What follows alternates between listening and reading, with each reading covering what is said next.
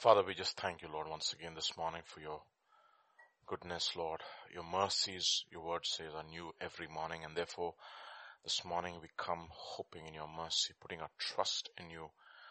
And this morning, Lord, I pray, Lord, even as we meditate upon your word, that you would speak to our hearts, establish doctrine in our minds and in our hearts. And I pray, Lord, that we'll be transformed even as we continue to submit ourselves to the teaching of the doctrine of Christ. Will be transformed even more into the likeness of your Son. Even this morning, O Lord, I pray that you would anoint us, Father, to teach us your ways, show us your paths, and lead us into the way of everlasting life. Thank you, Lord. Anoint us once again for the speaking and the hearing. For in Jesus' mighty name, Amen. Amen.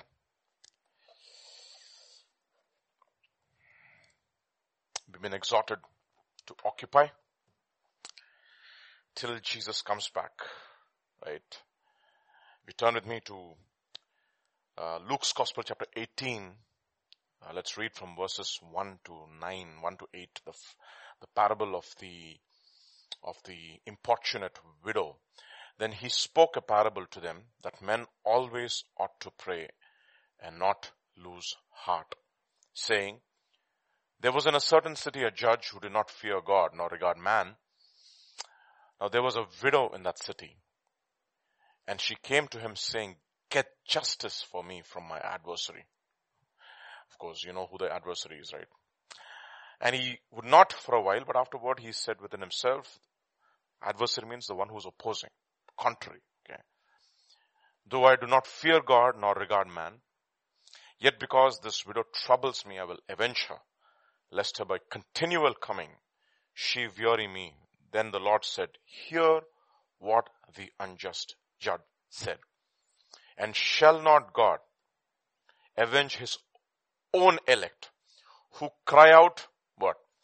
Day and night to him, though he bears with them long. I tell you that he will avenge them speedily. Verse 8. But nevertheless, when the Son of Man comes, will he really find faith on the earth? Luke's Gospel, chapter 18, verse 8. Nevertheless, when the Son of Man comes, will he really find this kind of faith on the earth? If you can put 18:8 in the Amplified Bible, it will be great. 18:8 in the Amplified Bible.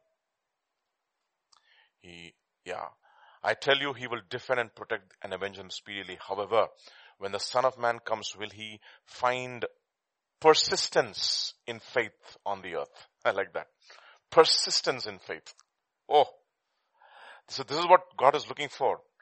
A set of people who will occupy till he comes back, who will be persistent in faith till he comes back. And there are so many adversaries. Okay. See, God has entrusted certain things into our hands, and you think it's going to be easy? The guy who made 1 mina into 10 mina, 10 minas. I like that, right? If mina is time, what did he do with time? He multiplied it. I mean, that's amazing. Okay. I don't know how he could do that. I mean, I know about a concept of a franchise. You know a franchise, right? A franchise is like this. You have McDonald's, for example, or Subway, whatever it is a franchise.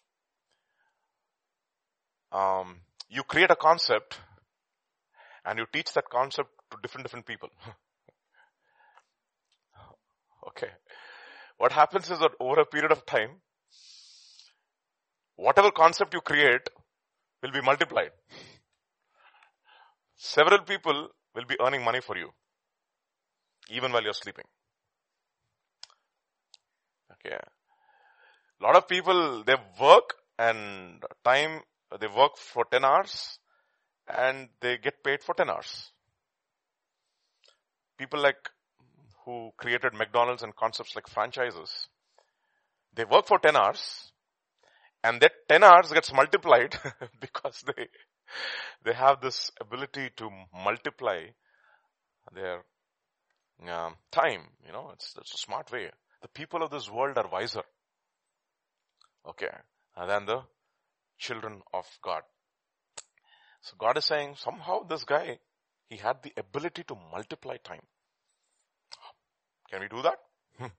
Well, I'm not, that is not today's topic, but I want us to really think about that. A guy who could make 1 mina into 10 minas. But of course, when he made 1 mina into 10 minas, do you think it was easy for him to do it? I'm sure, definitely not. So many oppositions. If you can turn with me to 1 Corinthians chapter 16 and verse 9, if you will. 1 Corinthians chapter 16 and verse 9. Look at what it says. By the way, the word there are, you see that word there are, it's in italics. Okay, so it's not there in the original translation. But anyways, let's read it with there are and without there are. Okay. 1 Corinthians chapter 16 verse 9. For a great and effective door has opened to me, and there are many adversaries. Now let's remove the word there are, and let's read that verse together without there are. For a great and effective door has opened to me, and many adversaries.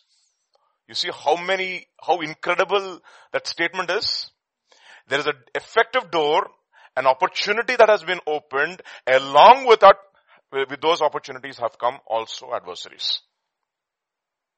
And what we need to do is to, in order for us, like he says, right, he tells the Philadelphia church, I have an open door for you, and no man will shut. Okay, there's an effective door which has been opened for you. But do you think it's going to be easy for you to get through that door? No. Along with every door, there are adversaries that God opens. Not God allows, not opens, that God allows. So, what are these adversaries that we need to overcome in order that we can have, this tenacity, if you will, to occupy till he comes back? Okay. Very important for us to understand. What are these adversaries? Great door, effectual door is opened with adversaries. And I'm telling you honestly, if your work is a work of God, okay, if you're sure that this is God's work in your life, there will be adversaries. Otherwise it's not authentic. Sometimes if it is your work and God, if it is your work and God does not want you to do that work, he will frustrate your plans like the way he did with Jonah. Okay.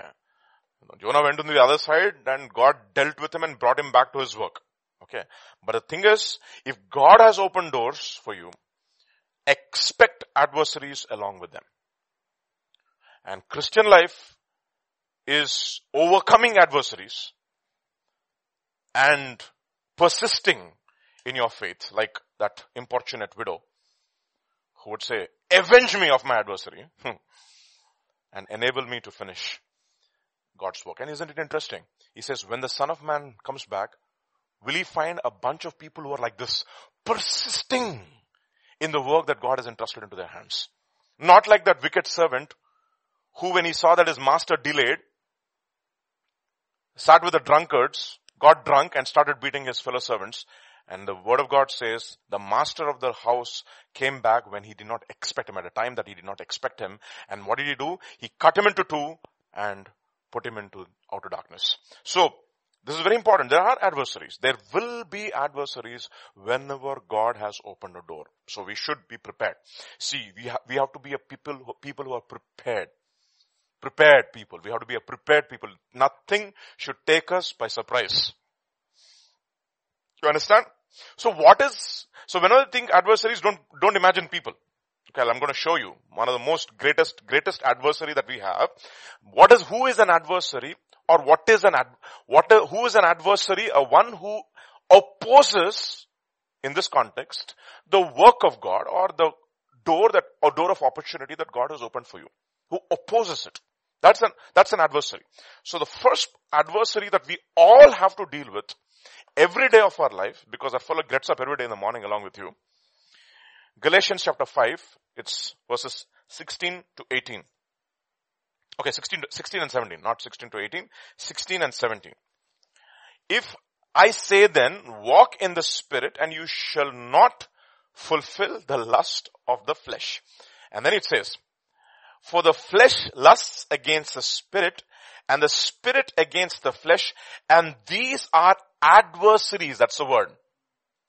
Adversaries to one another, so that you do not do the things that you wish. So God has opened a door, for example, for in your life, or for ministry, or opportunity in your, wherever you are. And you would expect one fellow who's always contrary to the work of God in your life is your flesh. He's opposed. He is an adversary of the Spirit. He's not a friend. He's an enemy. He opposes. Look at how Paul puts it in beautiful language.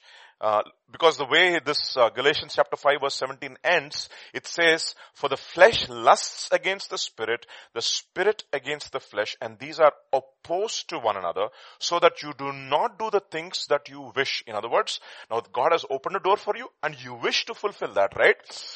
But there is one fellow who's standing right there on your path. And I'm telling you honestly, the path to the celestial city is rough. Okay. Don't take the bypath meadow, which might look smoother. That's exactly what Christian and Hopeful did. They took the bypath meadow and they found one fellow who was walking on that meadow also. Who's that fellow? What's his name? Vain Confidence. That fellow's name is. What's his name? Vain Confidence. We are the circumcision who worship God in the Spirit, who rejoice in Christ Jesus and have no confidence in the flesh. And who's walking along that bypath row? Vain confidence. And they ask him, are you going towards the celestial city? Of course I'm going to the celestial city. And this is shorter. It might seem smoother for the first few minutes, and what happens after that? It gets darker. You know that? Remember the story? It gets darker, and after a while they hear a loud thud.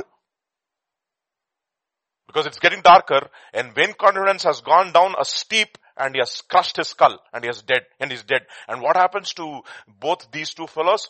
They understand now it is getting dark, so they go and hide themselves under a rock. Alright? And under a rock, so hoping that next day morning they'll get up and they can leave and they can go back to that the straight and narrow road, and they fall asleep. And the moment they get up, they realize that they are in the property of a giant called despair. The giant despair. That's a huge giant, my dear brothers.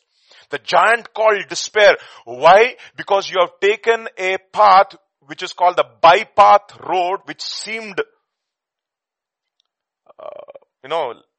less opposed to when compared to the narrow road. And where does giant despair take them and put them? Into a place called Doubting Castle. And you begin to doubt. Oh, really? Did God call me into the ministry? Oh, did I really? Am I really saved?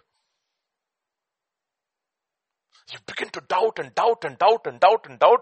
And what happens? And giant despair has a wife. I forget this for lady's name. And she keeps on telling giant despair, go and crack their skulls and kill them. It's quite possible. And people get into depression. Why? Simply because they took a path which they thought was smoother. Okay. Effectual door has been opened, but expect adversaries. So I like that. 2 Corinthians chapter 16 verse 9. Let us read it together once again. 2 Corinthians chapter 16 verse 9. For a great and effectual door has been, 1 Corinthians chapter 16 verse 9, not 2 Corinthians. For a great and effective door has opened to me and many adversaries. Along with that, many adversaries. There are these, take off there are. Because there are is, if you read it in your own Bible, there are is in italics, meaning it is not there in the original translation. Along with many adversaries, you will get a great and effective door. That is the reason why it is an effective door. That is the reason why it's a great door. Why is the price great? Because because of the number of adversaries you have to overcome in order to achieve that goal in your life. It's a high calling. Christian life is not an easy life. So he says, the first fellow who's really contrary to you or who's an adversary to you is your own flesh. That is the reason why 1 Peter chapter 2 verse 11 will say, 1 Peter chapter 2 verse 11 will say, Beloved, I beg you, as sojourners and pilgrims, abstain from fleshly lusts which war against your soul. Soul essentially is your will, your emotions, your intellect, everything. Okay. So fleshly lusts will war against your soul. My God, this fellow, he has to be captured by God. You have to take every thought captive. We'll come to that later on. So the flesh is an adversary to the work of the Spirit in our lives. Okay.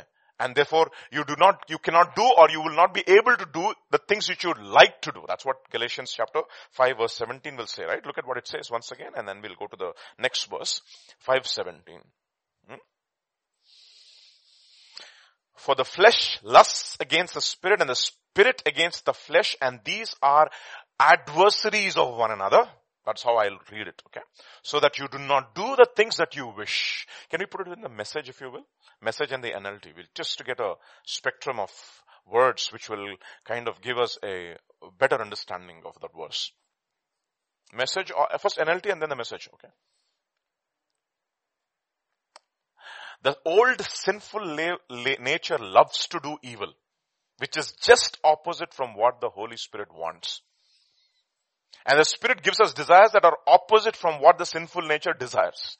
These two forces are constantly fighting each other and your choices are never free from this conflict. Kya baat hai? You see, the choices are never free from this conflict. In other words, I set before you life and death, blessing and curse, choose. Okay.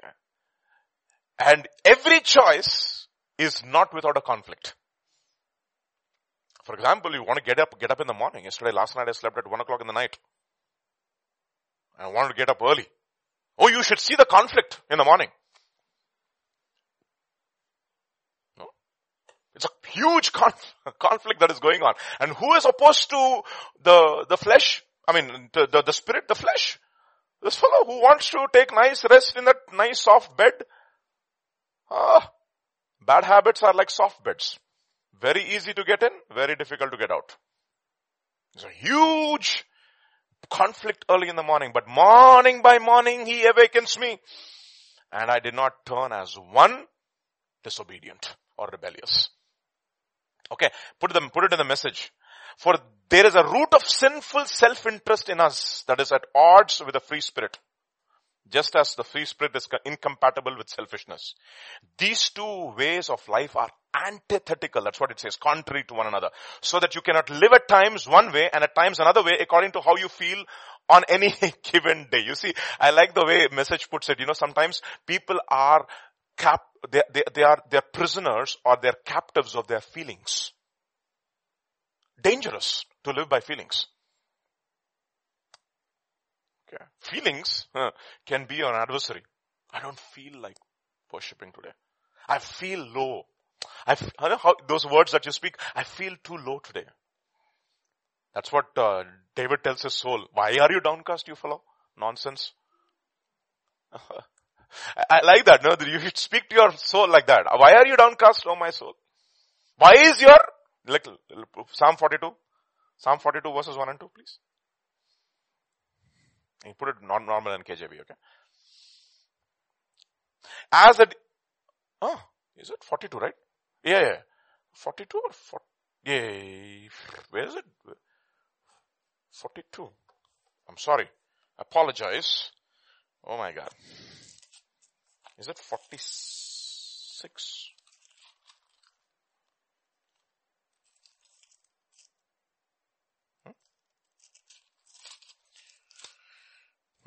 48 if I'm right then. No. Hold on. Sorry, let me just give you a minute. Give me a minute, I'll tell you. 42:5. Okay, thank you. 42. Yes, it's 42. Yes, thank you. Why are you downcast, cast down, O my soul? And why are you disquieted within me? Hope in God, for I shall yet praise him for the help of his countenance. Okay. So this is a conflict everybody has, and you speak to your soul. Okay. So you don't feel like doing the things certain. That is the flesh. If you again turn to Romans chapter 7 verse 18 and 19, look at what it says. For I know that in me, that is in my flesh, what dwells? Nothing good dwells. For to will is present with me, but how to perform what is good is not, I do not find. For the good that I will to do, I do not do it. But the evil I will not to do, that I practice. You see the the conflict that every man has to go through in his heart. It's basically the conflict of the flesh. It's a huge adversary. So what is it about the flesh that is contrary to the spirit?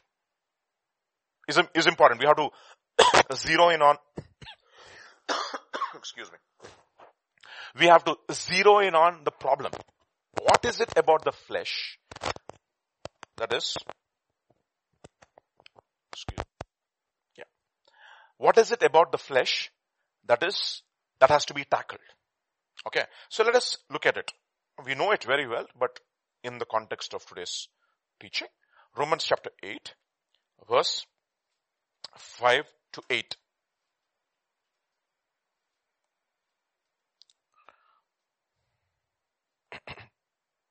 What does it say? For those who live according to the flesh set their minds on the things of the flesh. Where is the conflict? Ikkada, in the mind. In other words, those who live according to the flesh have a mindset. In other words, the flesh is set in a particular pattern. Okay. Especially a thought pattern. Okay. I'll give you, for example, let me give you a thought pattern. You come back from work, let's say, a busy day you had. You come back home and you ask your wife for some snack or something, and then you want to relax. Or let's say you worked for, let's say, 3 or 4 hours and you want to relax. Okay. 2 ways you can relax. One way to relax, I was told when I was growing up, I was a young guy, was a brother who could, who was baptized in the Holy Spirit, who could speak in tongues. He said, Vijay, in order for me to when I come back from work, the way I relax is I just go and speak in tongues and I feel refreshed. Have you tried that? Okay, maybe you should. I feel refreshed. And because so many things that have gone through the day, and I just speak in tongues, and by the time I'm done 10 or 15 minutes, I'm refreshed. You know why? It says, a man who speaks in tongues, what does he do? He edifies himself. He builds himself up. Because he is cast down. After a day's labor and conflict at work, come back home, my goodness, the great, temptation is to switch on the television. And instead of switching on the television, I speak in tongues so that I can feel refreshed. Now there's a pattern. What is the pattern of the flesh? A mindset of the flesh is a hard day's work, come back home, take your coffee, switch on the television and watch something to get your mind off. I'm not saying we should not relax. Don't misunderstand me, okay? I'm just giving you an example here. So there's a pattern. Alright. And in order to break the pattern, you have to establish another pattern. Okay. You see, that is how breakthroughs happen. That is how what we call as deliverances are sustained. Okay, there's one thing to be delivered. There's another thing to walk in your deliverance. The guy who was not delivered initially had a pattern of thinking. And what you need to establish is another pattern of thinking which fights this pattern of thinking, a cycle. So that you can come out of it. Now, for example, honestly, before the lockdown was over, I used to wake up early in the morning, but not as early as I wake up generally these days. Okay. Because I have this, come on. You need some rest, otherwise I'll fall asleep in the afternoon.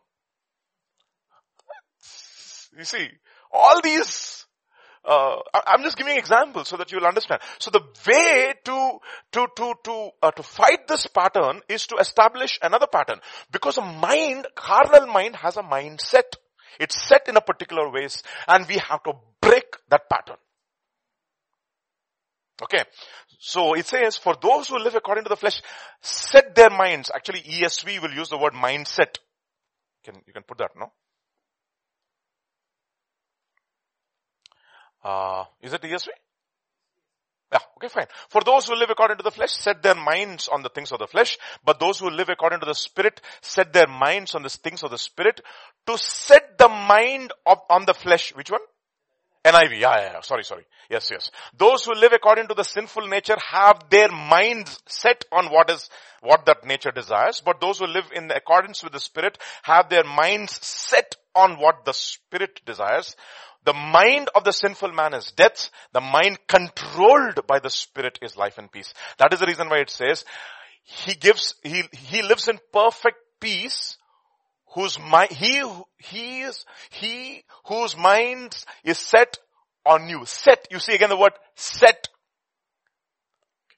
So that is the reason why we need to break patterns. And that takes a while. It's not easy. That's the reason I'm saying it's not easy to establish thought patterns which are contrary to the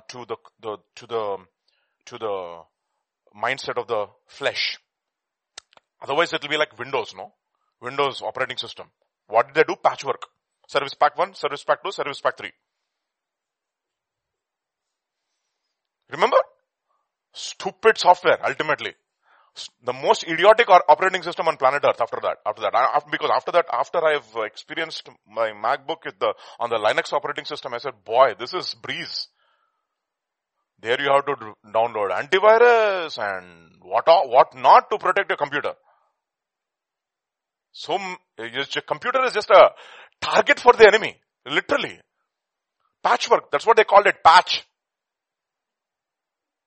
Computer science language. No? Service pack 1, service pack 2, nonsense. And now thankfully, they have learned their lessons, I think. I don't know how the latest OS is, but it's been a while since I used a Windows machine. No? Understand that. So you have to, that's what format the system and reestablish it nonsense. Okay. So, mind has to be set. That means thought patterns have to be established. What does a mind do? It thinks. 23:7 Proverbs.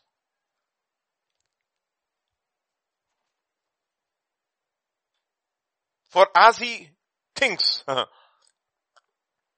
in his heart, so easy. Okay. His thoughts can be on his food, on his belly, eat and drink, for tomorrow we die, or his thoughts can be on God. And thoughts are very important. And go back to Romans chapter 8, it says, verse 7 of Romans chapter 8, it says, because the carnal mind is what? Is contrary. Is an adversary of God. And it will never be subject to the law of God, and indeed it cannot. So then, who are in the flesh, or rather who have their minds set in the thought patterns of the flesh, cannot please God. You understand that? Okay, you cannot please God. And he goes on to say, verse 13, verse 13 it says, if you live according to the flesh, you will die. If you continue to let your mind be occupied with the thought patterns of the flesh, one day you will experience spiritual death. And we don't want that to happen, right? I mean, this is of course written to believers.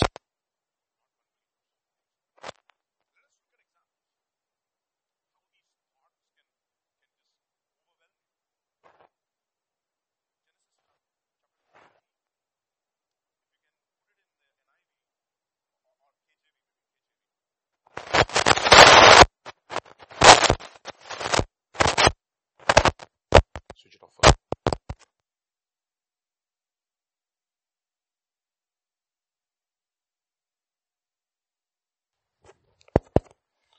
Okay, sorry. You can go to Genesis chapter 20 verse 10 and 11. And Abimelech, yeah, fantastic. And Abimelech said unto Abraham, what sawest thou that thou hast done this thing? You remember when he calls Sarah his sister? And Abraham said, because I thought, surely the fear of God is not in this place, and they will slay me for my wife's sake. It's a thought. It's an evil thought. I mean, it's a fearful thought, not evil thought, fearful thought, which entered into your mind. That is the reason why God has not given us a spirit of fear, but of power and of love. It doesn't end there. Spirit of power, spirit of love, and a spirit of sound mind.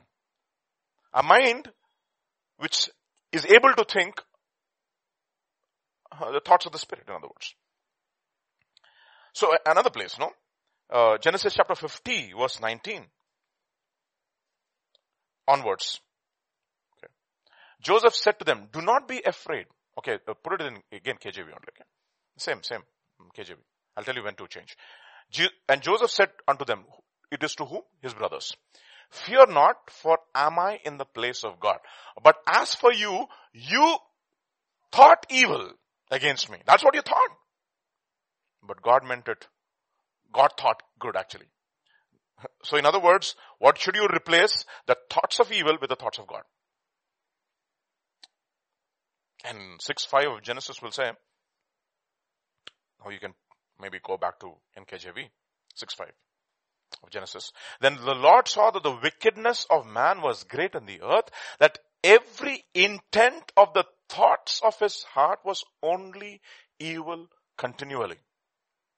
Okay. So thoughts are dangerous. Okay. Very important. And especially first, some of the thoughts, there's a cliche. It's almost a cliche now, but there's a tremendous truth in that. It says, you cannot stop the birds from flying from your head, but you can definitely stop them from laying a nest and laying eggs also. Because the reason why I'm telling you that is there's one incorrigible set of birds which cannot build nests is pigeons. Nonsense. You know that, right? They come and occupy flats, apartments, basically. And especially if you have an AC vent, that is a fantastic place for them to breed.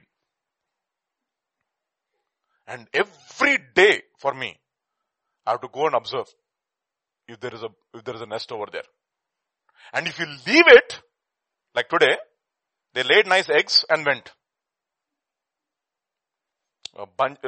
Some semblance of a nest they can make. That's not even a nest. Make a mess of it. They lay eggs and they go. Now what should I do? Remove it, take those eggs and throw them out. Not make omelette, throw them out. Okay. Okay. So it's a fact. I mean, every day I go there and say, boys, 2-3 strands of those things have come. Those twigs, they come and make those nest of some semblance of a nest they make, and they lay their eggs over there, and you have to constantly keep chasing them out. So that's exactly what you need to do. The birds will fly, but never allow them to make a nest in your mind. Look at this translation, okay? Jeremiah chapter 4 verse 14. First you put it in NKJV and then you put it in NIV. Two translations are fantastic. Jeremiah chapter 4 verse 14. Jeremiah chapter 4 verse 14. Okay. O Jerusalem, wash your heart from wickedness, that you may be saved. How long shall your evil thoughts, what? Lodge within you. Lodge ante telusu kada? They come and live in you. How long? So wash your heart from wickedness, that you may be saved. How long shall your evil thoughts lodge within you? And now I'm looking at it, all the thoughts, instead of flying from your brains, now they have come and made a nest over there and they're lodging. Now this is another translation which actually is even more intense, actually, the NIV. Look at that, what it says in NIV. O Jerusalem, wash the evil from your heart and be saved. How long will you harbor wicked thoughts? Now this is even more dangerous. Harbor means they have dropped anchor and they're going to stay there now. The ships have come and they are going to stay there. Harbor wicked thoughts. And what is one wicked thought that we can have? Turn with me to Deuteronomy chapter 15, verse 7 to 11. I call it thoughts of unforgiveness. You have to constantly battle these. Never allow unforgiveness to lodge. Look at what it says. Jeremiah chapter 15 verses 7 onwards.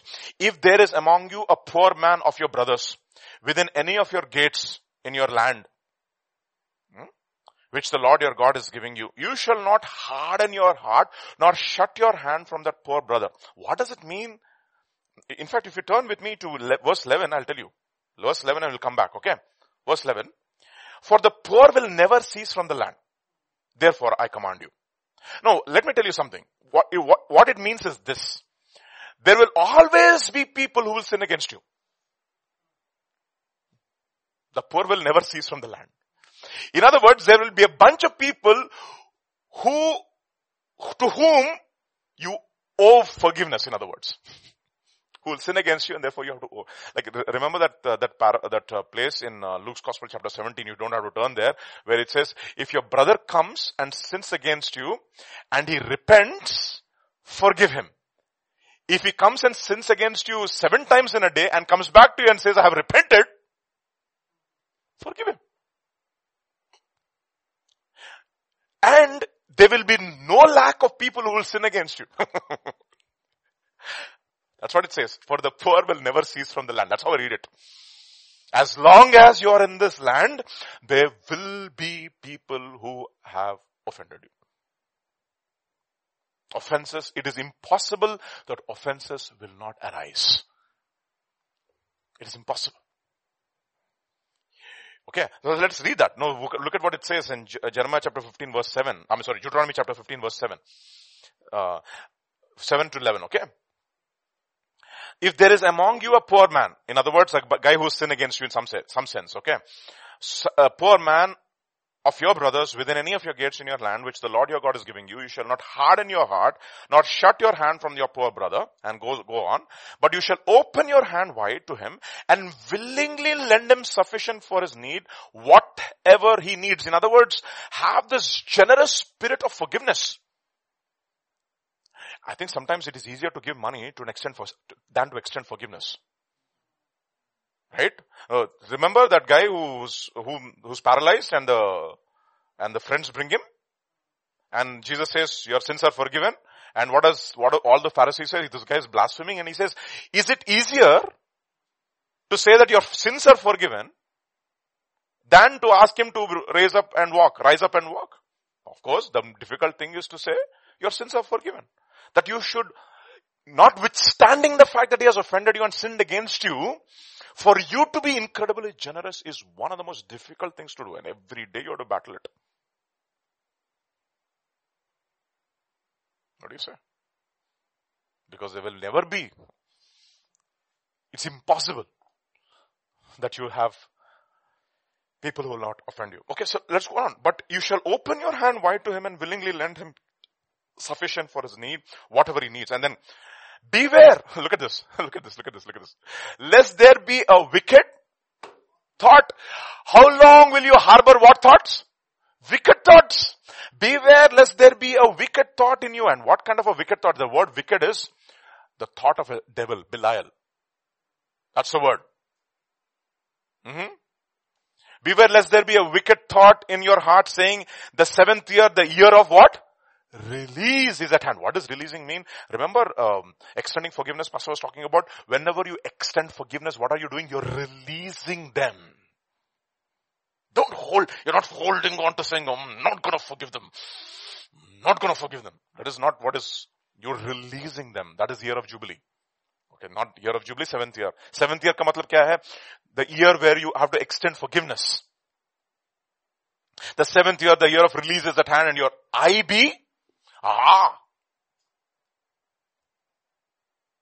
your eye be evil against your poor brother and give him nothing, and he cry out to the Lord against you, and it become sin among you. And it says, go on, you shall surely give him, and your heart should not be grieved when you give to him, because for this thing the Lord your God will bless you in all your works and in all that you put your hand to. In other words, God will continuously keep forgiving you.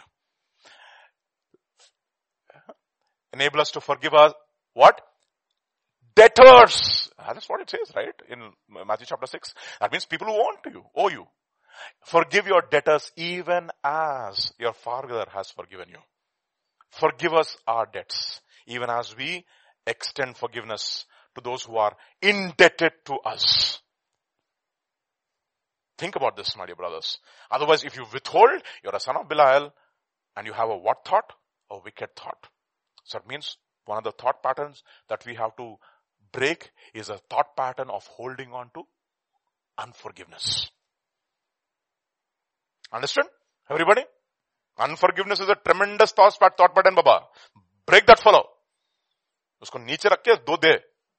Unforgiveness, okay? Give him 2. Okay. The thought, not the brother, but the thought, okay? The thought. Okay. Pray. That's what it says. Pray for your enemies. It's difficult, no? Yesterday I was thinking about the 12 years in the church, and so many good thoughts came. And I was skipping and I said, Lord, please, help me, Lord, help me, help me, Lord. See, we need to ask these things, and we have to break these thought patterns, okay? And it becomes a lifestyle. That is when brokenness comes into our lives. How are we broken? When people wrong us and we still overlook the wrong, and that is when we forgive them from our heart, that is when we are broken. Okay. So be broken before the Lord breaks you. Okay. Just break and say, Lord, I'm not going to hold anything against anybody. Okay. Another thought. I call it thoughts of suspicion. Let me show you. The quintessential man of the flesh. Who started in the spirit. Who's that fellow?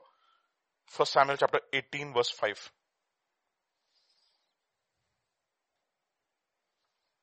Onwards, okay? So David went out whenever Saul sent him and behaved wisely.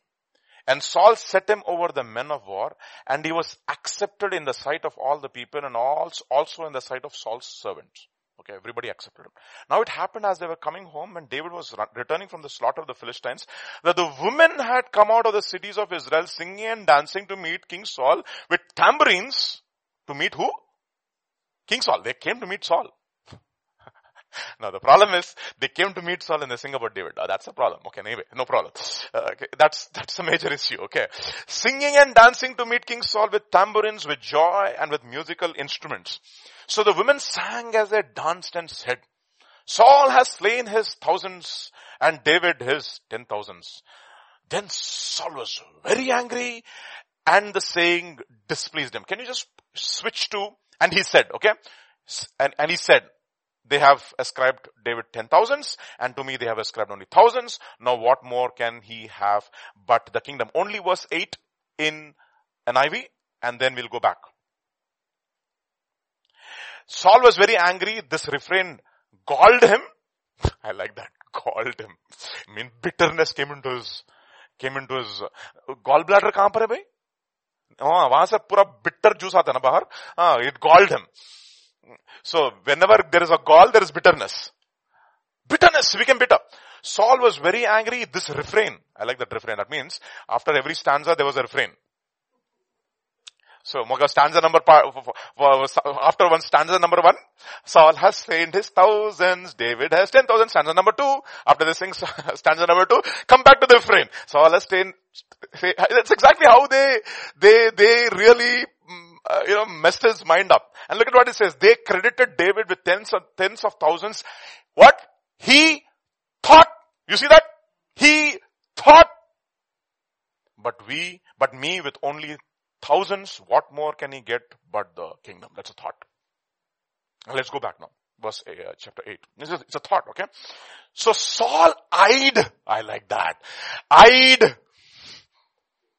David. That is an eye of unforgiveness. This is an eye of suspicion. So Saul eyed David from that day forward. How did he look at David? Always with suspicion. Suspicion is such a tremendous, it's a snare that you can never trust anybody. That you're always afraid that people will take advantage of you. Why did Peter ask me that one? Will you take advantage of me? If I slightly give him 1 inch, will you take a yard? One day will he replace me? Oh, already people are liking him. See all these thoughts? I'll tell you why these thoughts have come. You know why? Because you're not secure in God. That's the problem. You're not secure in God. That the praise of men is more important to you. That's a problem with Saul. What is important for him? Praise of men. That's one thought pattern we have to break. Accountability breaks that. You know that? Because when you're accountable, you have to always lose face. For example, let's say I'm accountable to, let's say, Dr. David, Dr. Richard. I can use it interchangeably. Okay? They're all doctors anyway. So I'm accountable. For example, let's say, Dr. Richard, I'm going to change my diet. Every day morning, I'm going to come and tell you what I ate the day before. By doing so, I'm going to establish a eating pattern. I'm accountable to you. Now, if I do not eat and I have to come to you and say, I'm sorry, Dr. Richard, I didn't do it yesterday. I messed up. I ate rice like crazy. I loved that fellow with rice and mutton curry. I ate so much and I'm sorry. I became a glutton and I'm afraid to hear that word. How many times I should tell you, Ray? You're such a glutton. In other words, you have to come and confess to Dr. Richard that you're a glutton every day. So accountability will always, what does it do? It causes you to lose that face. But you are afraid to have this reputation. Why are people not accountable? Why are they afraid of accountability? Because they want people to think that they are all spiritual when they're not. And they will live their lives like that for the rest of their lives. They'll live like that. But accountability breaks that. And especially if you're accountable to tough people in your life. Not easy fellows. I will say, alright, it's okay. Yesterday I also ate. You also ate? I also ate. Too much of rice yesterday. I said, you ate, I ate. Let us excuse ourselves. But what about a guy who's absolutely strict in terms of his diet? Every day. You look at his life. Arey Baba. Now today I have to go and tell him yesterday what I ate. You see? But I will come and pretend. I'll do some more skipping. And run a few other extra kilometers. No. You see? Break those thought patterns. Okay? Those are patterns. That is the reason why accountability is such an important thing. That is how you know that you believe in the doctrine of justification by faith alone, apart from the works of the law. Okay, we'll come to that later on, few months later, in October, the month of October, okay, on Reformation Day. Okay, so Saul eyed David with suspicion from that day onwards. Why? Why was he suspicious? Simply because he heard somebody giving praise to this lady. So not the David. And he couldn't stand it. And he loved the praise from men than the praise which comes from God. He is not a Jew. He's pretending. So let's move on. And he eyed David with suspicion. Look at this, next verse. And it happened on the next day that the distressing spirit from God came. Okay. Another place. So same chapter 18 verse 17. What does it say? 17. Then Saul said to David, because he is eyeing him with suspicion and he wants now to kill him. But Saul said to David, here is my older daughter Merab. I will give her to you as wife. Only be valiant for me and fight the Lord's battles. But look at what is thought. For Saul thought. That's his word. What is his thought? Let my hand not be against him, but let the hand of Philistines be against him. So I will release him to the enemies and the Philistines will kill him. But this guy is going and fighting battles and is winning every battle left, right and center. Instead of Philistines killing him, he's killing the Philistines. And the next, but does he keep the promise? No, he does not keep the promise. Okay, next verse. 25. Same chapter. 18:25. Then Saul said, thus you shall say to David, the king does not desire any dowry, but 100 foreskins of the Philistines. In Nadamacha. To take vengeance on the king's enemies. But Saul thought to make David fall by the hand of the Philistines. That's his thought. His thought is to somehow finish this fellow off. See how thoughts are so dangerous? Suspicious thoughts. Because you're afraid that somebody is going to come and usurp your throne. Because you're not secure in God. And this fellow, instead of getting 100 foreskins, he gets 200 and extra. I mean, I'm just wondering, no? I mean, I think it was this guy, what's his name? Alistair Begg, who actually in one of his teachings, he talks about it. He says, think about David, okay? He finishes off the 100 and he's doing a count now. 74, 100, 100 ho gaya? Or 200, or 100 extra. One extra, 100 extra he gets. Saul is shocked and he's scared of David. Why? Because all these are thoughts. And you remember how he's after David. 27, 1 Samuel 27:1. In NIV, please. 1 Samuel 27:1. But David thought to himself, one of these days, Saul, I will be destroyed by the hand of Saul. You see, all thoughts. So you have to destroy those actions at the level of the thought. Now Saul intended to kill David. Was David any better? That's a problem. 2 Samuel chapter 11 verse 14. Onwards. It happened in the morning that David wrote a letter to Joab and sent it by the hand of Uriah. Look at this guy. Saul wanted to let the Philistines kill him. And he was winning the battle against the Philistines. But look at this guy. He wants to kill Uriah now. Uriah. And he wrote in the letter saying, set Uriah in the forefront of the hottest battle and retreat from him that he may be struck and die. Precisely, it was premeditated murder thoughts. Dangerous.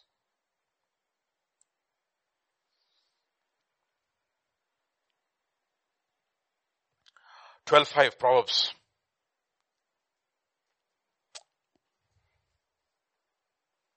The thoughts of the righteous are right, but the counsels of the wicked are deceitful. You see, deception. What kind of thoughts are these? These are deceptive thoughts.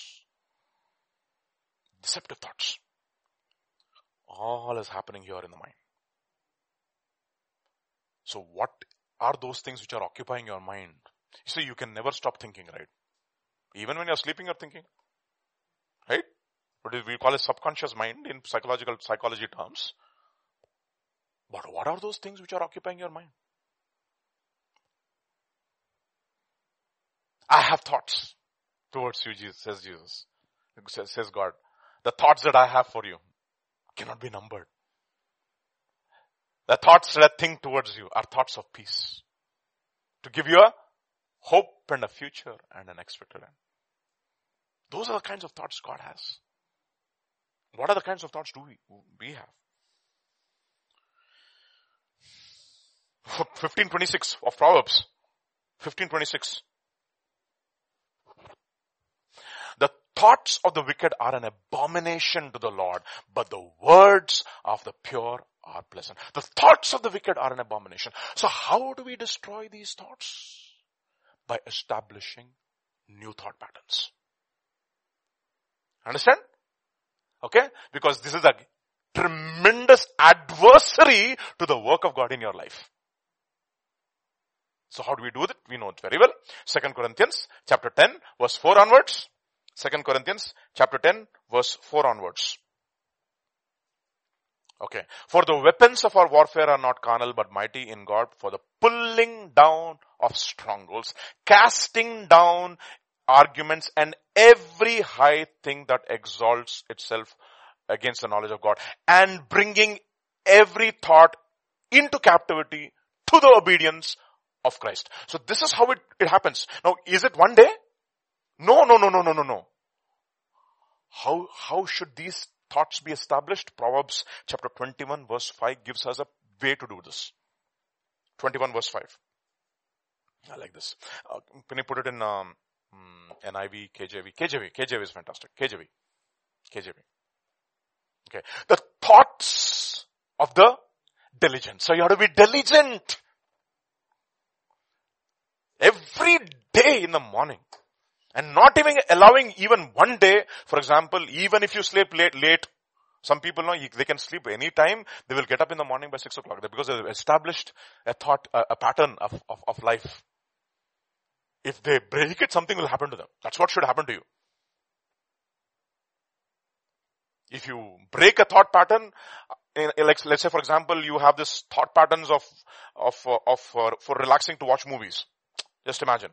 But diligently over a period of time, you have replaced that thought pattern with another pattern. Now, if you go back to the other pattern, what should happen to you? You should vomit whenever you see it. If that happens, then you know. What has happened? Because your body is now rejecting those patterns which have been established. అర్థమవుతుంది కదా?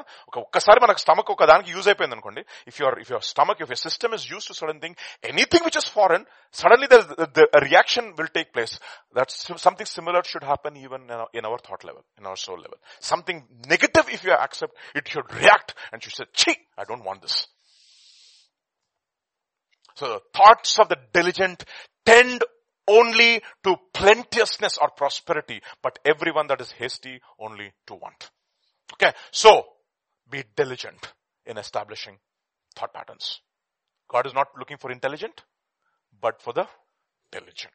So dangerous fellow, one adversary is your thoughts and your flesh, and especially the mindset of the flesh, and this is how you battle it. Okay, we can go into this in several ways, but one last thought before we leave this.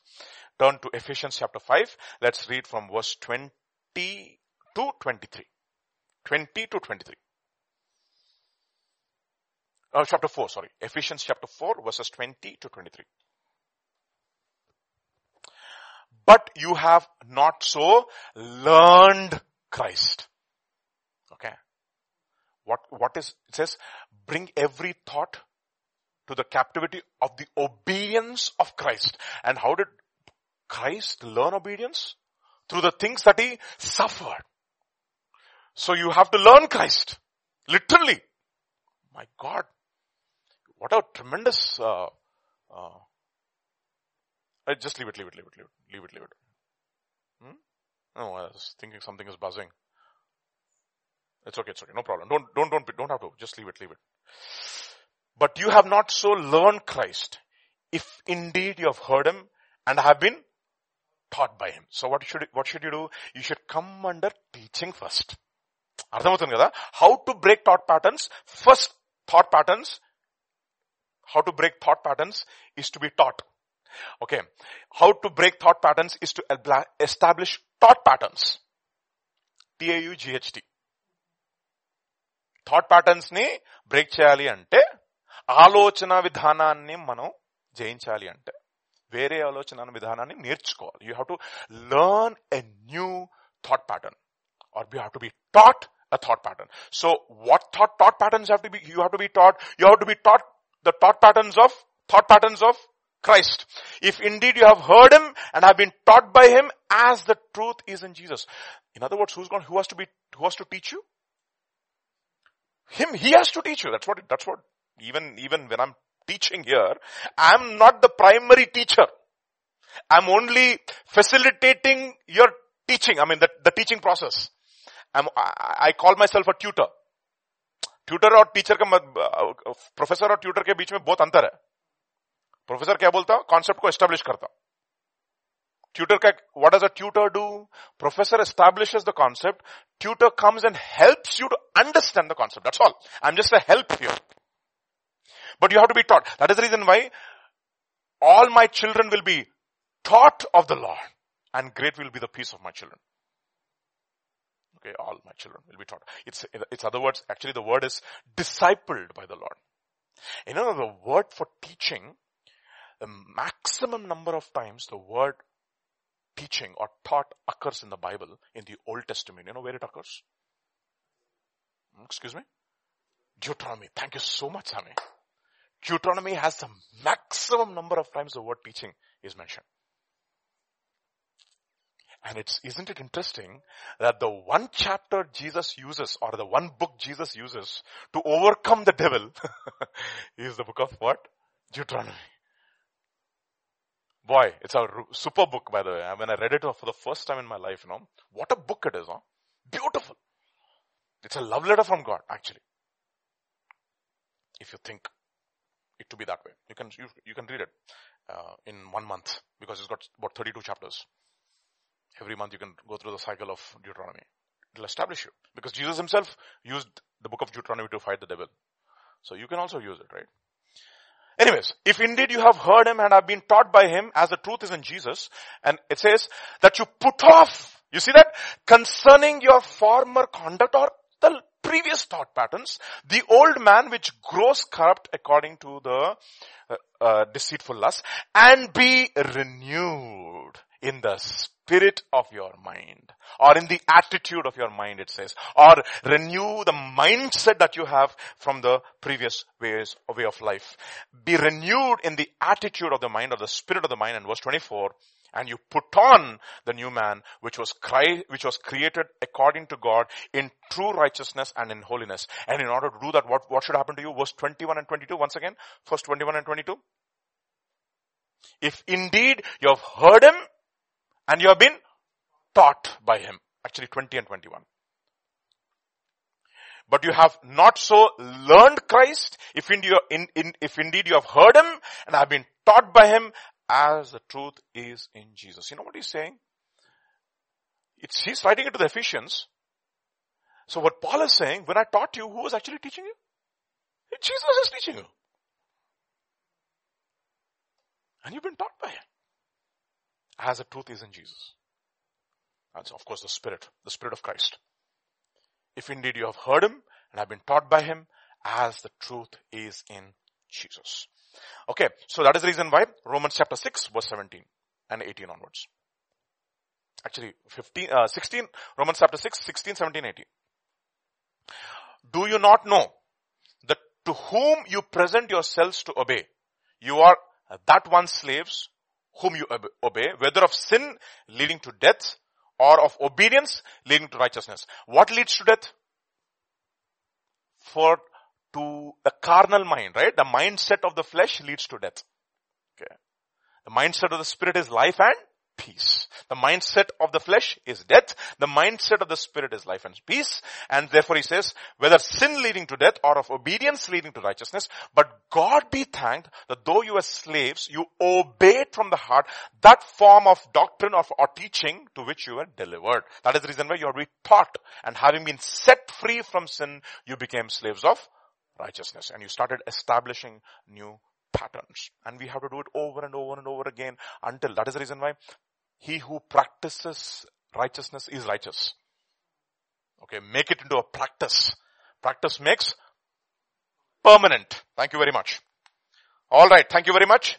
That's enough as far as thoughts are concerned. That's the flesh is concerned. One of the greatest adversaries is your flesh. Is your own flesh. What is the other adversary? Next adversary.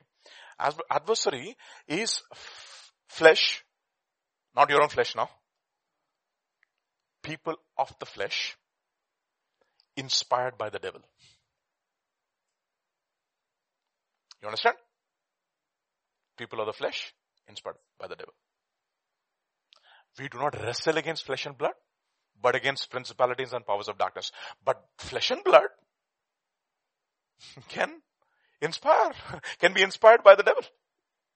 Because one of the greatest adversaries I believe Paul had to fight in his life, if you turn with me to 2 Corinthians chapter 11 verse 26, 11:26, 2 Corinthians 11:26. And if you can put it in 26.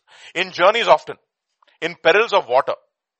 Okay, can you put it in NIV? It's easier. Perils anangana koncham. I have been constantly on the move. I have been in danger from rivers. In danger from bandits. Okay. In danger from my own countrymen, that is Jews. In danger from Gentiles. In danger in the city. In danger in the country. In danger at sea. And in danger from false brothers. Now tell me which is the most difficult people to handle?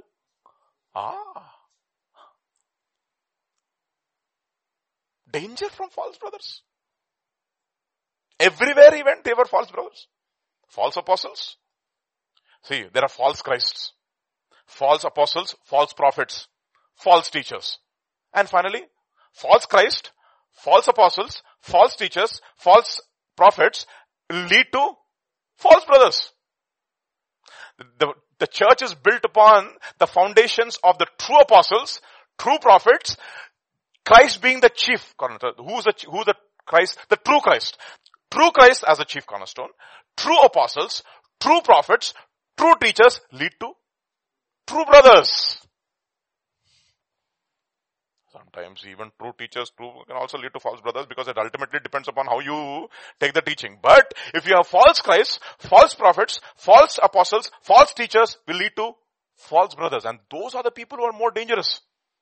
That's what it says. Certain false brothers came privately to spy on our liberty which we are enjoying in Christ. And we did not even give them 1 second time to speak. He said, just get out of this place, please. Galatians chapter 2, we'll talk about that. In danger from false prophets and false brothers. And how do they come? Very privately, very slyly, with a lot of hypocrisy they will come. Jeremiah explains it in fantastic language in NIV. Jeremiah chapter 9, verses 4 onwards. 4 to 6 anukunta. In NIV, okay. Jeremiah chapter 9. Beware of your friends. Like that.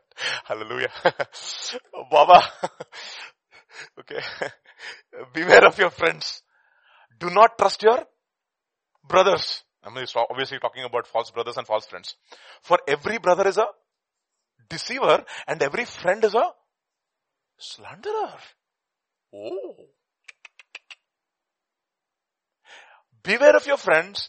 Do not trust your brothers. For every brother is a deceiver and every friend is a slanderer.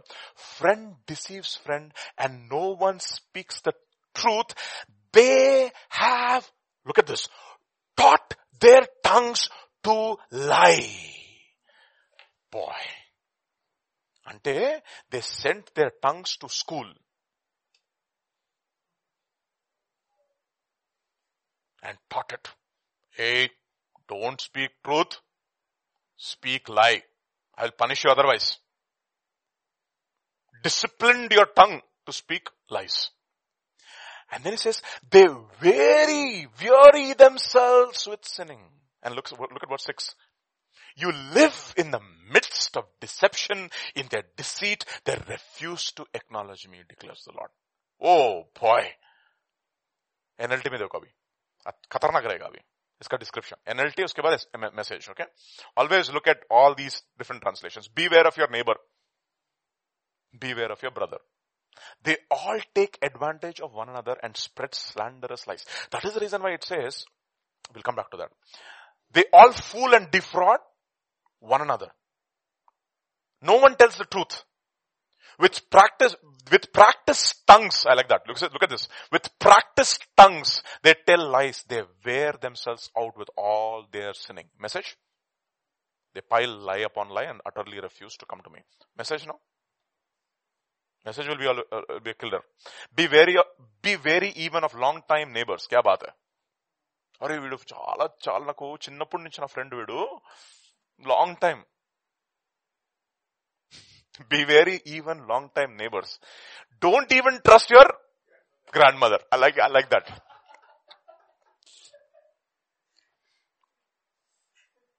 See, it's hitting, no?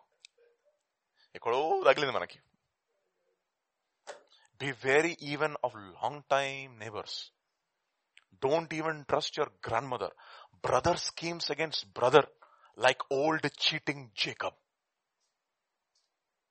Friend against friend spreads malicious gossip. Neighbors jip. Neighbors. Lord, I can't laugh, no. I mean, sometimes the camera and the sound system constrain me. Okay. Neighbors jip neighbors, never telling the truth. They've trained their tongue to tell lies. And now they can't tell the truth. It's like, they're trained in lying so much. Boy, you can train so much to tell a lie. It's impossible for you to tell the truth.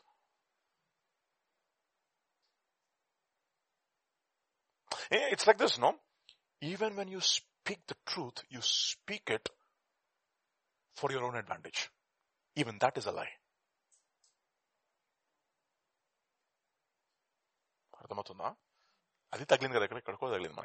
That is the dangerous part.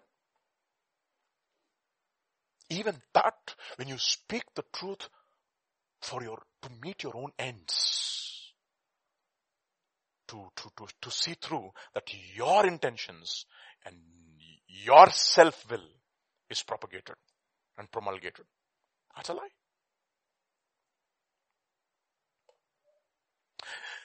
Everybody is self-centered. But the danger is when you justify it. It's called JSC, according to Sundar Krishnan. What is JSC? Justified self-centeredness. You are self-centered. I am also self-centered, Peter.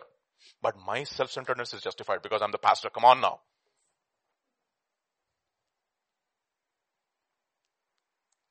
You see how you can use your position to your own advantage?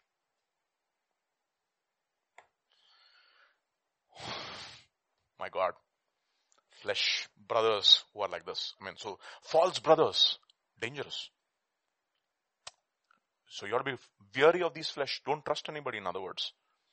You have to have people who can speak. That's the reason why better is a rebuke of a friend than the kisses of the enemy.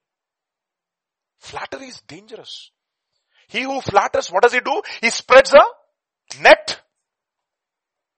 That's how Christian and hopeful get caught.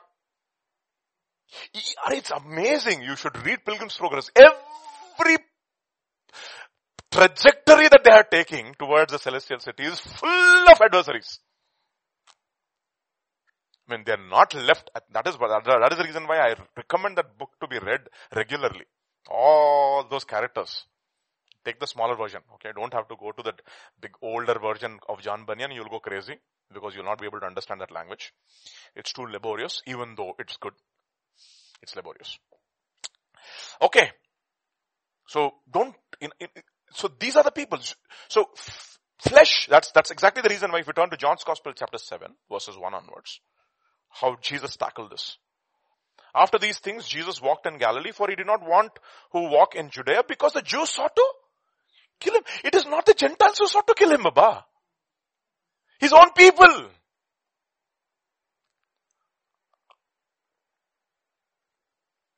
Sought to kill him. Now the Jews' feast of tabernacles was at hand. Then, look at this. His brothers therefore said to him, the problem, flesh and blood. Depart from here and go to Judea and your disciples, that your disciples also may see the works that you're doing, for no one does anything in secret while he himself seeks to be known openly. If you do these things, you show yourself to the world. And then he says, for even his brothers did not believe him. Then Jesus said to them, my time is not yet come, but your time is already always ready. And then he says, the world cannot hate you, but it hates me because I testify of it that its works are evil.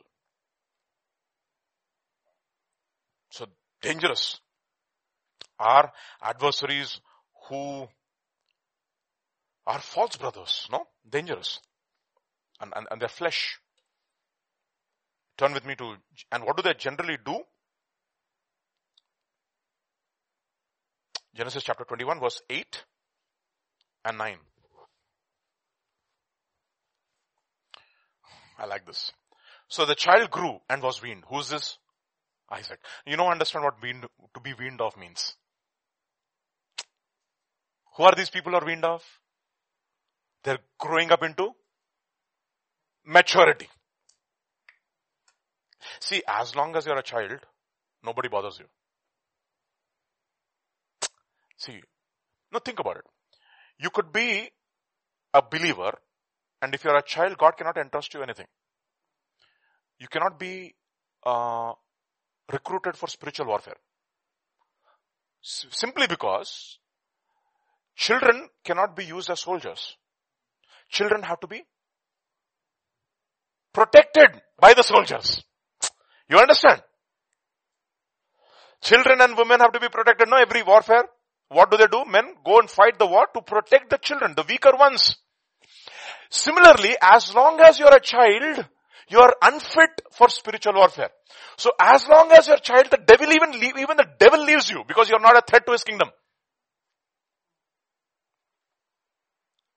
But the moment you're weaned off, exactly what happened to Isaac.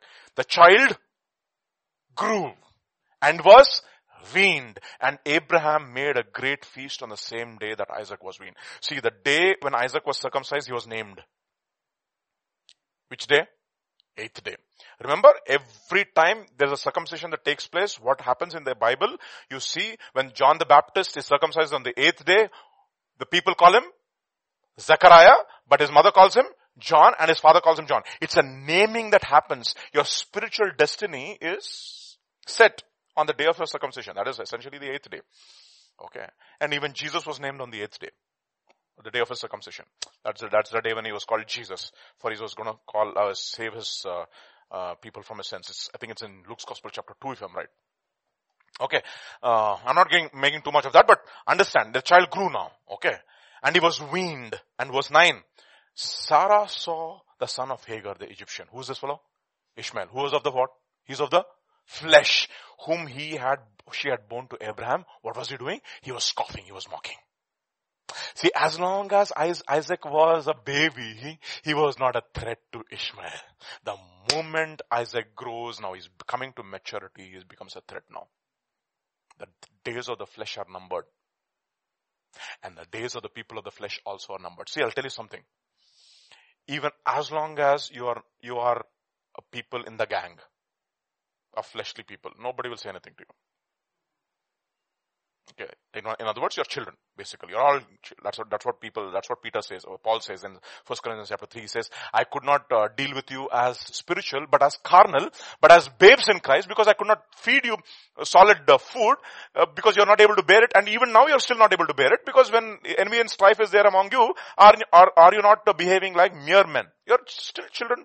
You're still spiritual babes. But the day you come of age, when you're weaned of milk, what happens? When you're set apart from the gang, you know what happens? Adversity starts. People of the flesh begin to mock you. Sarah saw that son of Hagar, the Egyptian, whom she had borne to Abraham, scoffing. And what does she say? Next verse. Therefore she said to Abraham, cast out this bondwoman and her son, for the son of this bondwoman shall not be the heir with my son, namely with Isaac. Turn to Galatians chapter 4 verse 1 and 2. Galatians chapter 4 verse 1 and 2. Now I say that the heir, as long as he's a child is not different from a slave, though he is a master of all. But he is under guardians and stewards until the time appointed by the father. That much the father is observing. When is this fellow going to come of age? When is he going to stop feeding on milk? When is he going to start taking solid food? And the day you take solid food, you know what? You're ready, coming of age, you know what happens? Adversaries will rise. People of the flesh will start mocking you. Ishmaels. Turn to Galatians chapter 4. I'll show you this interesting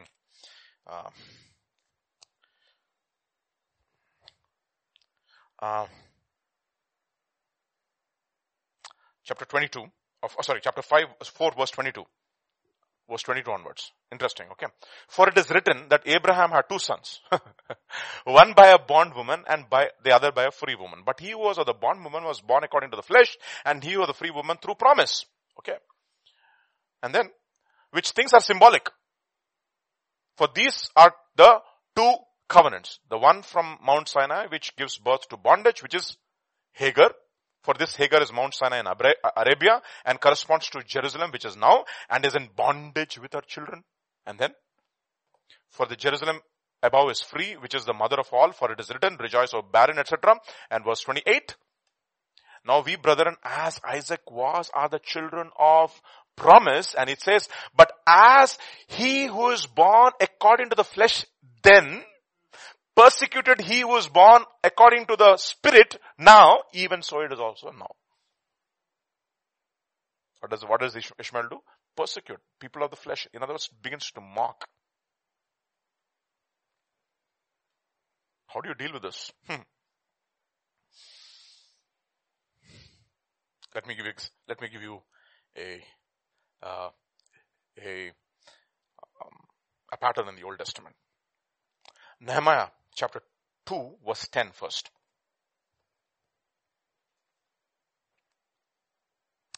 It says, when Sanballat the Horonite, oh my God, and Tobiah the Ammonite official heard of it, they were deeply disturbed that a man had come to seek the well-being of the children of Israel.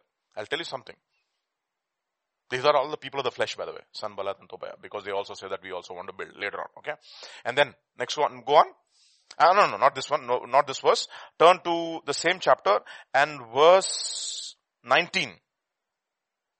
Actually, verse 17 to 19. Let us read from 17 to 19. Then I said to them, you see the distresses that we are in. He tells his brothers, how Jerusalem lies waste and its gates are burned with fire. Come, let us build the wall of Jerusalem that we may no longer be a reproach. And then goes on. And I told them of the hand of my God which has been good upon me, and also the king's words that he spoken to me. So they said, let us rise up and build. That means let us occupy ourselves in the work of God.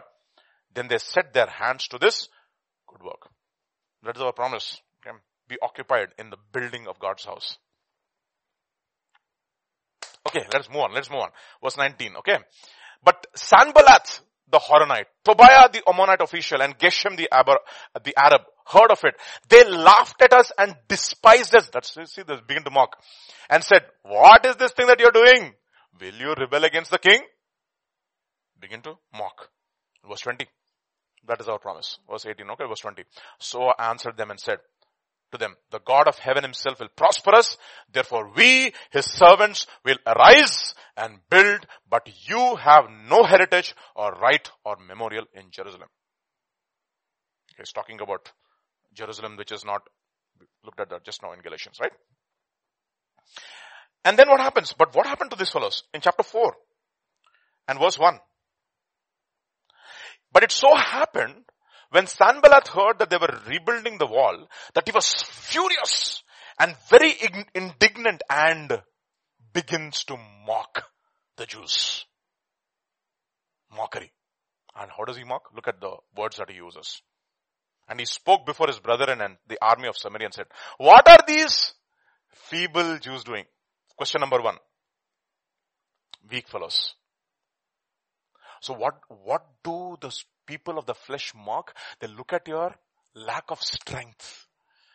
Are tu kya karega re? You will build God's house. I know you. Right from childhood I know you. Some people might say, what are you? You're going to build this house? Feeble Jews going to do? You see? An effectual door has been opened to me and there are adversaries. And these are people who are of the flesh inspired by the devil. That's what I was talking about. And there will be an adversary. They will oppose you. So how do you deal with this?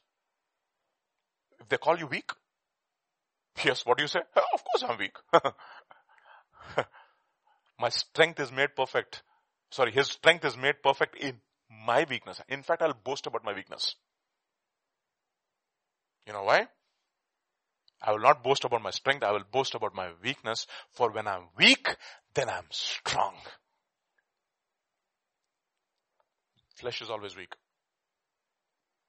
Revelation chapter 3. Verse 8. Actually, verse 7 and 8. 7 and 8. The angel of the church in Philadelphia write these things, says he who is holy, he who is true, he who has the key of David, he who opens and no one shuts, and shuts and no one opens. He has a effectual door has been opened to me, and there are adversaries. And what is the adversaries? Those people who remind you of your lack of strength. Tu kya karega re? I know your work. See, I have set before you an open door and no one can shut it. For you have little strength, but you kept my word and you did not deny my name. Confess your weakness. Oh, you think I'm weak? Of course I'm weak. You think I'm qualified? You think I'm not qualified for this job? Absolutely, I'm not qualified. If I were to interview myself, I will not choose myself.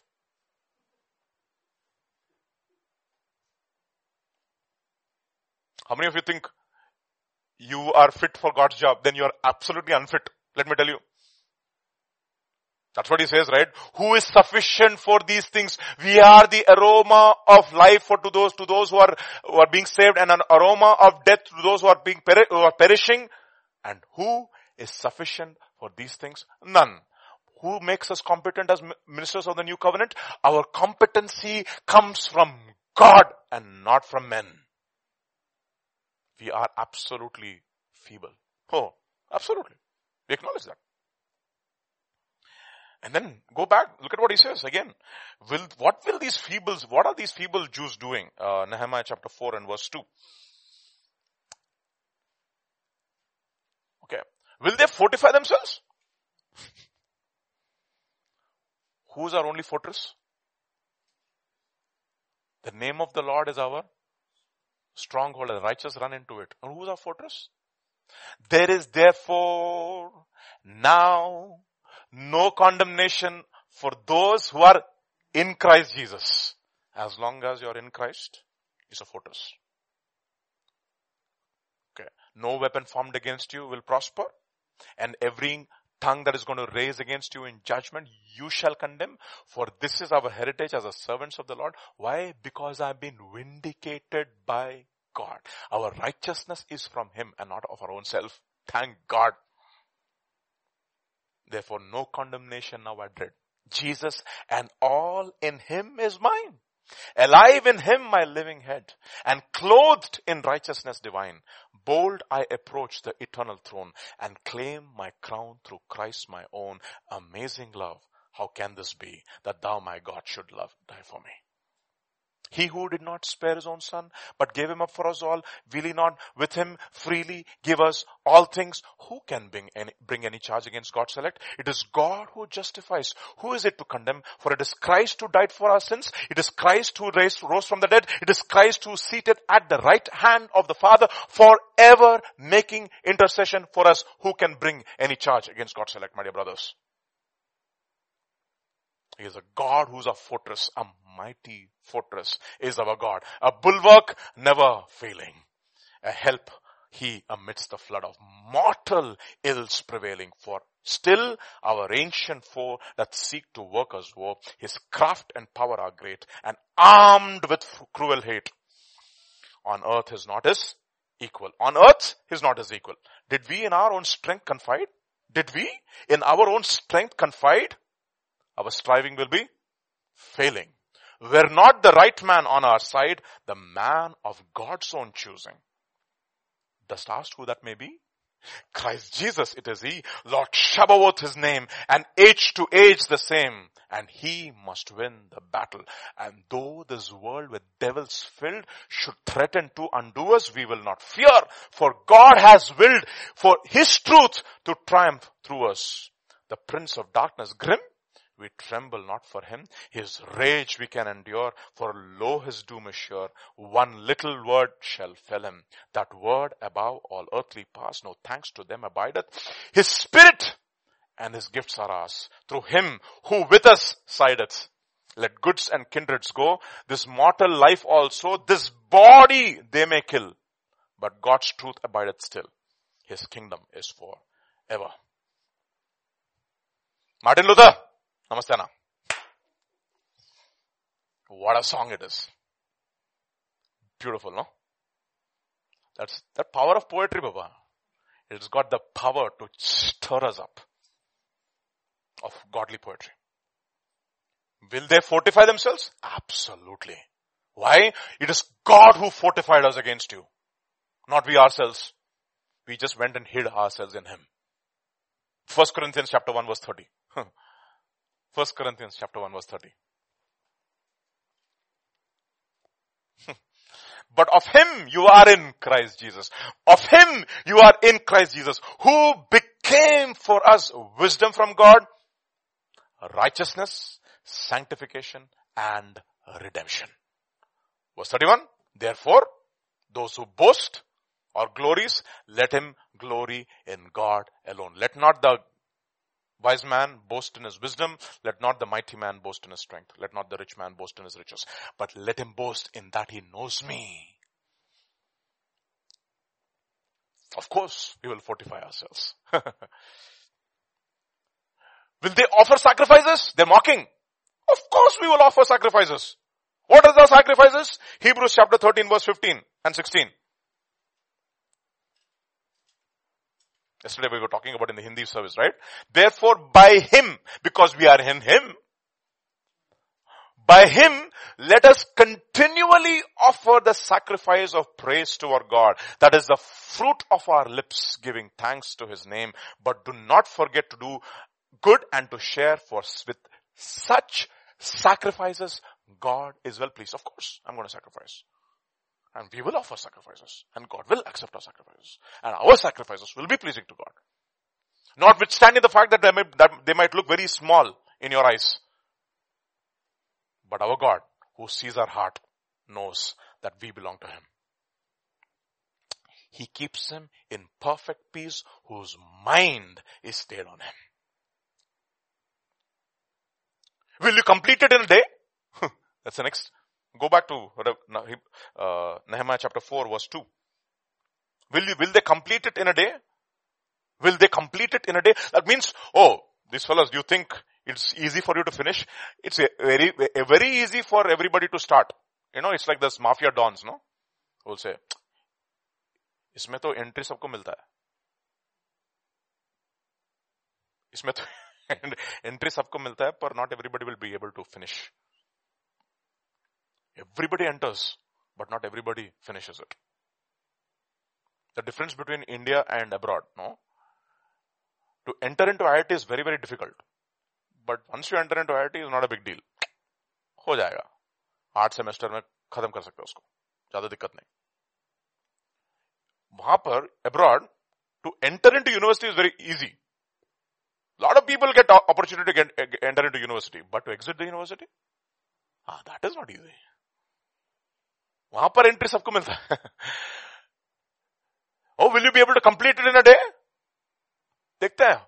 You started it, no? We'll see how long will you do this. I know within a few days you'll give up. What you have started, I know you. Anta arambha suratva mein. In other words, you only start but you'll never finish. You know what you say?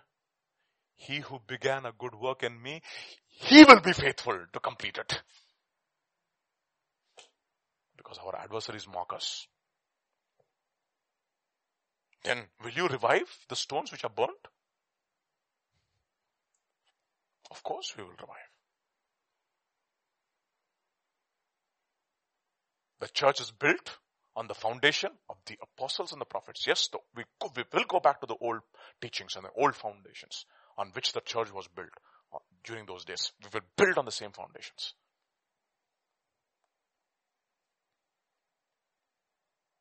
Nehemiah chapter 4 verse 7.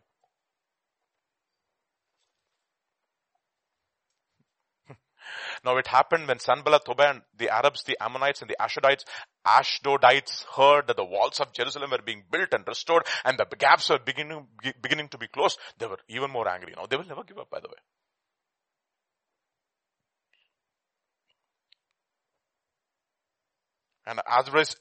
And our adversary said, verse 11.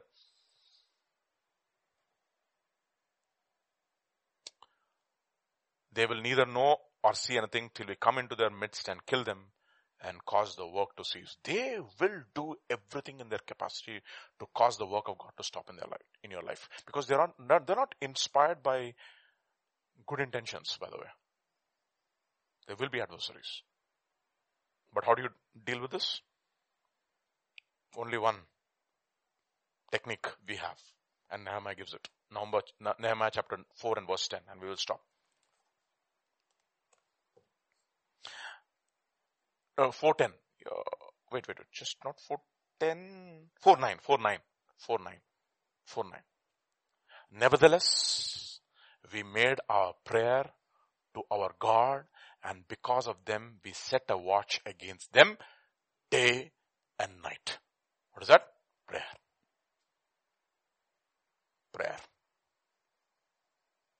So how do we pray? Day and night till the work is finished. Now let's go back to Luke's Gospel, chapter 18 and verse 3 onwards. Actually, verse 7 onwards. 7 is enough. 7. And shall not God avenge his own elect, who cry out day and night to him, though he bears with them long? I tell you, he will avenge them speedily. Nevertheless, when the Son of Man comes, will he really find faith on the earth? And let's finish it with the Amplified Bible, please. Here, verse 8. I tell you, he will defend and protect and avenge them speedily. However, when the Son of Man comes, will he find persistence in faith on the earth? The question is, will you give up? Will you give up? You know what I want to say? Lord, I will not. I may fall 1,000,000 times, but I will get up and start building again. I will get up and start building again. Okay. 69, 1 Corinthians. And we will stop. For a wide door of opportunity, for a great and effective door has opened to me and many adversaries. Okay. Adversaries are there. And great adversary is your flesh. Deal with that. The rest God will deal. You don't have to be afraid. Amen. Let's pray. Father, we just thank you. We praise you. We worship you. We give you glory. You're teaching us so many things, O Lord.